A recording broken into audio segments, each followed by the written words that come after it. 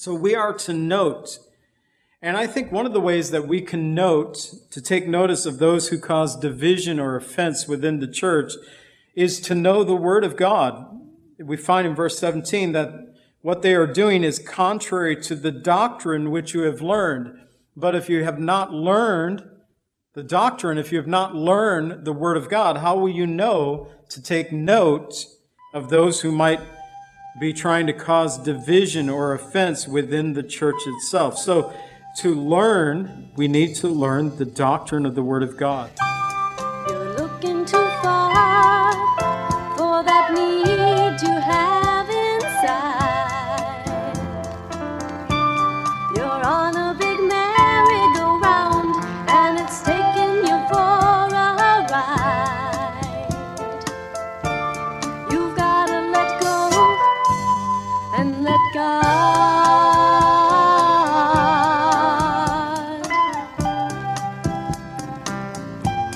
Welcome to the Cleansing Word. We invite you to stay with us as Pastor John Pennell of Calvary Chapel, Lake Villa, takes us through a verse-by-verse study from God's Word. Each Monday through Friday, we'll be airing messages to encourage you in your faith that you might grow in the knowledge of our Lord and Savior, Jesus Christ. I hope that you enjoy this broadcast, and I'll return at the close of this teaching to give you more information about our church and how you can obtain a copy of this message.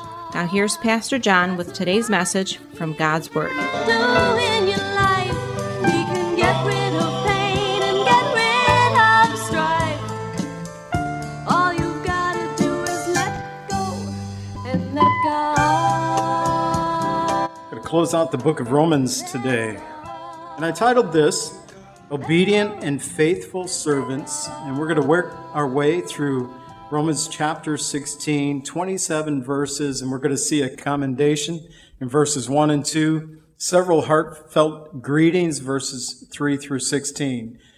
To avoid divisive and offensive people, verses 17 through 20. Greetings from Corinth. He lists out a few more names for us before he closes out the letter, and then he closes the letter with the final doxology, verses 25 through 27.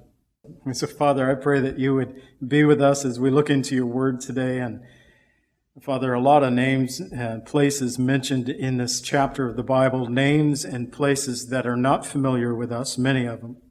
And most of us would have difficult times trying to pronounce many of these correctly, and I'll probably have the worst time doing it. So, Father, I pray that you be with us, help us look past my speaking errors. Lord, look into your word and to learn what you would have for us this day, we pray. In the name of Jesus, amen. In verses 12 through 15, more names, yay, but chosen laborers. Tryphenia and Tryphosa. It could be, one of the commentators felt that perhaps these are twin sisters. They have similar names here. But he says of them that they labored in the Lord. Greet the beloved Persis, who labored much in the Lord. Greet Rufus, chosen in the Lord, and his mother and mine. Greet Asyncritus, Philegon, Hermas, Petrobus, Hermes, and the brethren who are with them. Greet Philologus is the Greek word, and greet Julia. It could be a husband and wife here as they're put together. Nereus and his sister and Olympus and all the saints who are with them. So again, Tryphenia and Tryphosa, possibly twins. Like Mary, it says that they labored, remember, to work and to feel fatigued. They labored hard for the Lord.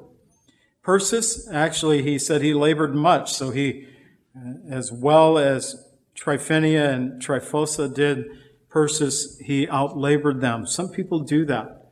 And it's good, though, to have those who are willing to labor for the Lord, to do the work of ministry. I'm so thankful. And I know we're a small fellowship, but I'm thankful for those who serve within our fellowship, because church life right now, it's happening downstairs with Sunday school, or it happens in other ways throughout the week here in our fellowship. But it's not a work of just one or two individuals. When we work together, we can accomplish much for the Lord. Rufus, he called him chosen in the Lord. It's electos is the Greek word. It means to be chosen or choice or this of election. And actually the Greek word involves a thoughtful deliberation or consideration. He is chosen in the Lord. But I like it that Paul referred to Rufus's mother. He said, his mother and mine. And I don't believe that Paul is saying that this is my fleshly brother. I believe that Rufus's mother just served in such a way that Paul considered her as a mother to him. And I think that's so important that whether we have children or not, we can serve others. We can be spiritual fathers. We can be spiritual mothers, depending on the sex, of course, to others, that we can help them in their life. And look at Paul. He was an apostle of some significant years by this time, but yet Rufus had a mom that Paul just respected and honored here in the text. He lists out these next 5 names, brethren. I'm not even going to read them. You can read them for yourself. But he says nothing more of them. But their names are in the Bible itself. That's something significant in itself. Philologus, Julia, Nereus, and his sister Olympus, he called them saints. Hagios is the Greek word, and it means to be pure or sinless, upright. He called them holy. And Jesus taught us in the Bible, as servants of the Lord, that in Matthew 9:37 and 38, that the harvest is truly plentiful, but the laborers are few. Therefore pray the Lord of the harvest to send out laborers into his harvest. And may we be like these saints that Paul had listed out here in the text today. They labored, they worked hard, they served, and their names were made mentioned here in Scripture because of their service to the Lord. Paul recognized them. May it be that we would serve our brothers and sisters, serve Christ. As Paul wrote in 1 Corinthians 15:58, that we would be steadfast, immovable, always abounding in the work of the Lord, knowing that your labor is not in vain in the Lord. He said to greet one another with a holy kiss. And this seems to be a common greeting that they held at that time. We're not today. I would almost, if I was going to read into this, of how it works around the fellowship, it might be greet one another with a holy hug. And guys tend to, in the church, give a hug to their brothers. You have to be careful with the sexes, of course, and even with the holy kiss, the same thing. But Paul said this, not only here in Romans, but he mentioned the holy kiss in 1 Corinthians 16:20, 2 Corinthians 13:12, 1 Thessalonians 5:26. And Peter gave the encouragement in 1 Peter 5:14 to greet one another with a kiss of love. And, it seems culturally different for us here in the United States, but this was a cultural thing that we find here in Scripture. But what made it holy was their common faith in Christ. We discover that we too are the chosen, the elect of the Lord, and that we are to serve the Lord, serve the body of Christ that the Lord has placed us in. Now, Paul, as he's closing out his letter, he has one more point to teach on. He begins in verses 17 and 18. Here in 17 through 20, saying, avoid divisive and offensive people. Verse 17, he says, now I urge you, brethren, note those who cause divisions and offenses. Contrary to the doctrine which you have learned, avoid them. For those who are such do not serve our Lord Jesus Christ, but their own bellies, by smooth words and flattering speech, deceive the hearts of the simple. They are to note. It is a Greek word that refers to regard closely, to watch, or to take careful notice of.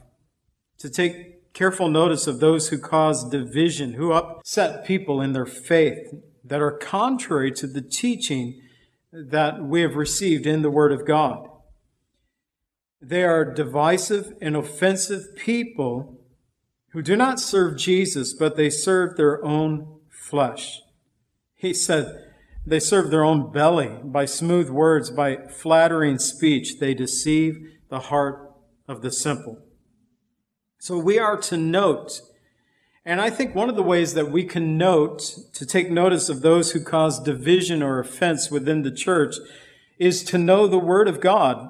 We find in verse 17 that what they are doing is contrary to the doctrine which you have learned. But if you have not learned the doctrine, if you have not learned the Word of God, how will you know to take note of those who might be trying to cause division or offense within the church itself? So to learn, we need to learn the doctrine of the Word of God. 2 Thessalonians 3:14 through 15. And if anyone does not obey your word in this epistle, note that person, and do not keep company with them, that they may be ashamed. Do not count them as an enemy, but admonish them as a brother. We have recently seen this Greek word admonish being used by Paul in Romans, as he's been closing out in chapter 15 as well. And it speaks about admonishing with correction. Bring correction to such an individual. But note that person. Note those who cause division. Note those who cause offense within the church. And the way that we can do that is by knowing the Word of God. He also said in verses 19 and 20, "For your obedience had become known to all. Therefore, I am glad on your behalf. But I want you to be wise in what is good and simple concerning evil. And the God of peace will crush Satan under your feet shortly. And the grace of our Lord Jesus Christ be with you. Amen." So again, Paul has been running through these final greetings, and we have another amen. He'll actually in a moment repeat, "The grace of our Lord Jesus Christ be with you, amen," in another verse as well. But he's saying of the believers in Rome, for many of them, he had met a number of them, 36 at least have been listed here, but he had never been to the church in Rome, but he knew a lot about them. And so he gives them this last teaching. He says, "Be wise in what is good, but simple concerning evil." Not to be simple-minded, but to be wise in what is good. To know the Word of God. To be simple here in the Greek simply means to be unspoiled or pure concerning evil. And there are a lot of things in this world that we can fill our minds with, but a lot of those things oppose Christ. And so we should limit the intake. Make sure that we are living in such a way that assures that Christ will give us victory over Satan. Notice that Paul here, he mentions the grace of God. He beautifully surrounded this letter with a parenthesis of grace. Back in Romans 1:7, he began the letter saying, "Grace to you and peace from God our Father and our Lord Jesus Christ." And now here in Romans 16:20, "The grace of our Lord Jesus Christ be with you. Amen." For grace, God's riches at Christ's expense. Paul surrounded his letter by God's grace, in which we find peace. In verses 21 through 24, he mentions some of the men who are currently with him. He began with Timothy, saying in verse 21, "Timothy, my fellow worker, and Lucius, Jason, Sopater, my countrymen, greet you. And I, Tertius, who wrote this epistle, greet you in the Lord. Gaius, my host, and the host of his whole church greets you. Erastus, and the treasurer of the city, and Quartus, a brother. The grace of the Lord Jesus Christ be with you all. Amen." And so Timothy, again, serving alongside Paul. Often Paul mentions him in Scripture. In 1 Timothy 1:2, he calls him a true son of faith. In 2 Timothy 1:2, he calls him a beloved son. Part of the letters of Philippians and Colossians and Philemon. And here in the book of Romans, Timothy is mentioned. Lucius, Jason, and Sopater, they were fellow countrymen with Paul, Jewish believers that served with Paul. Each of these men are mentioned in the book of Acts one time. as they served, but it means that they continually served in faithfulness to the Lord. Tertius, he was the man that the scribe whom Paul dictated this letter to. He inserted his greeting here as well. Gaius was the host from where this letter was written, and also the believers in Corinth worshiped in his home. Erastus, mentioned in Acts 19:23 by Paul as well, mentioned with Timothy. He was the treasurer of the city of Corinth. And so we see that there were those who were in high places in government actually serving as believers. I think that is a challenge today in our community, in our world, especially here in the United States. There are not too many Christians, or not as many Christians serving in government as should be. And we tend to, as Christians, we tend to think that everything will eventually work out and we don't have to be engaged in those things. But we are losing a lot of ground in our nation. Remember, we are a Christian nation that is, as far as Christians are concerned, the number is shrinking within our nation.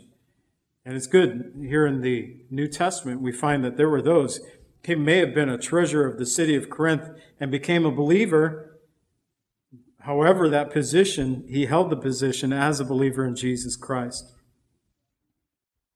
They ministered. It noted that both Timothy and Erastus ministered to Paul. They served Paul.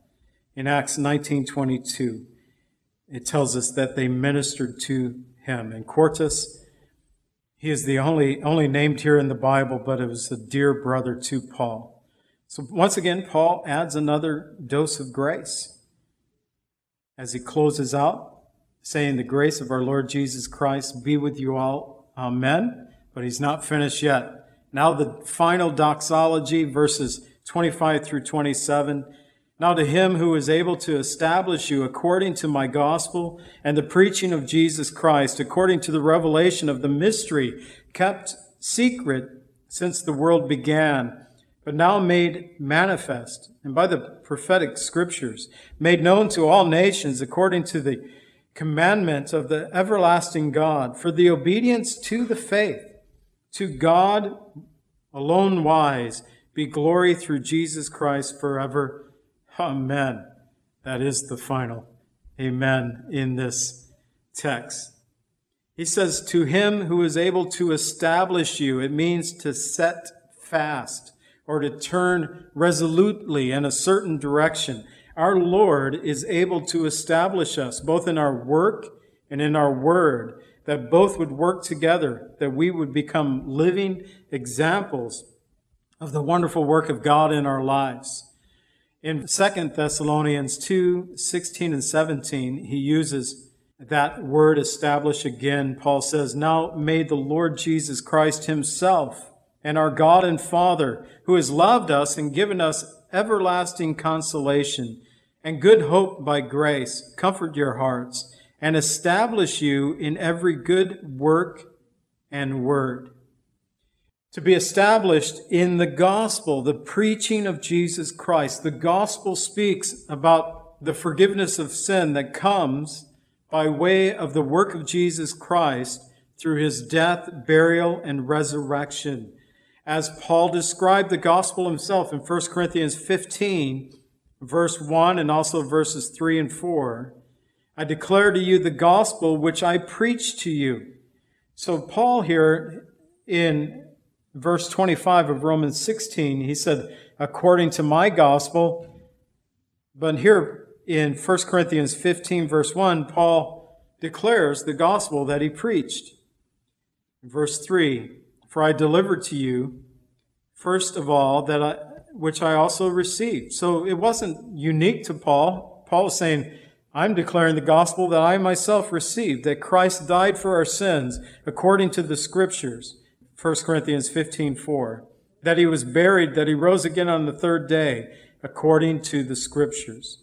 So the gospel speaks about Jesus' death, burial, and resurrection, and the forgiveness of sin and eternal life that comes by way of faith in Jesus Christ. It is a mystery that has been revealed. Again, he says in verse 25, the revelation of the mystery that's been kept secret since the world began. In the Bible, the word mystery refers to a spiritual truth that was once hidden.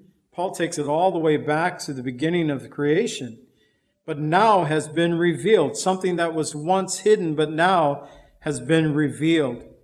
In Colossians 1:26 and 27, the mystery which has been hidden from ages and from generations, but has now been revealed to his saints. To them God willed to make known what are the riches of the glory of the mystery among the Gentiles.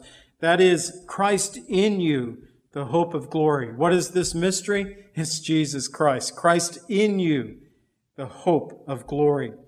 Given through the prophetic word in verse 26. He refers to the word of prophecy. It is the New Testament is not God kind of coming up with a new thing, but the prophetic word speaking about the prophecy that came from the Old Testament. Paul would have been referring to this, that spoke about God's plan of salvation that we find being laid out for us in the New Testament, but it was given by God's prophetic word. And the prophets recorded what God had given to them and left it for us. He spoke about this in Romans 1, verses 2 through 4. At the beginning of his letter, he said, he promised before through his prophets in the Holy Scriptures concerning his Son, Jesus Christ our Lord, who was born of the seed of David according to the flesh and declared to be a Son of God by the power according to the Spirit of holiness from the resurrection of the dead. Prophesied. That's why I love the Bible itself and how it supports, and we can get commentary from the Bible itself and discover the truths of God's Word. For the obedience to the faith, he wrapped all this up, all that God did to establish us for the preaching of the gospel, the mystery that had been kept secret since the beginning of the world, that had been made manifest through the prophetic word. It all came down to this, that we might come to the obedience of the faith. To the obedience, to be in compliance or submission. W.E. Vines wrote concerning this that faith is one of the main subjects of the epistle of Romans. The initial act of obedience in a new life. And it's the essential characteristic thereof. What Vines was saying, that it takes faith to become a believer, and it takes faith to continue on as a believer. It should be the essential part of our life, is that of faith. And Paul began his epistle saying in Romans 1, verses 5 and 6, through him we have received grace and apostleship for obedience to the faith among all the nations, for his name, among whom also are called of Jesus Christ. He began his epistle for the obedience of the faith. He ends his epistle with the same words, for the obedience to the faith. Just as Paul and the apostles ministered, and those who ministered with him were called by God's grace for the obedience to the faith, so too are we believers called by the same obedience. It was important that Paul let his readers know that they've been called for the obedience to the faith. This obedience speaks about the spread of gospel among the Jewish people in Jerusalem, as seen in Acts 6, verse 7, where it tells us there that many of the priests, the Jewish priests, were obedient to the faith. They became obedient to the faith as well. Therefore, obedience to the faith comes by way of the work of Jesus Christ upon the cross. It is key. In the final few verses, the grace of our Lord Jesus Christ be with your spirit. Amen. Again, Paul mentions grace. Of 12 of 13 of Paul's epistles, he included with this one similar line of blessing, God's grace to his readers. The one exception that he made was here to the epistle of Romans, where he wrote, to God alone be the glory through Jesus Christ forever. Amen. So all the other epistles, Paul concludes the epistles saying, The grace of our Lord Jesus Christ be with your spirit. Amen. And then to the Romans, he adds, to God alone, wise, be the glory through Jesus Christ forever. Amen. A doxology, and may it be that our lives would be doxologies of praise to God through his Son, Jesus Christ.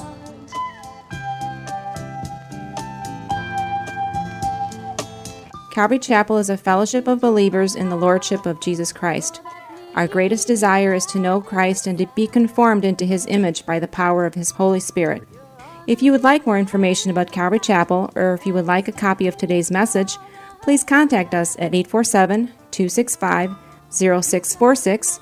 That's 847-265-0646.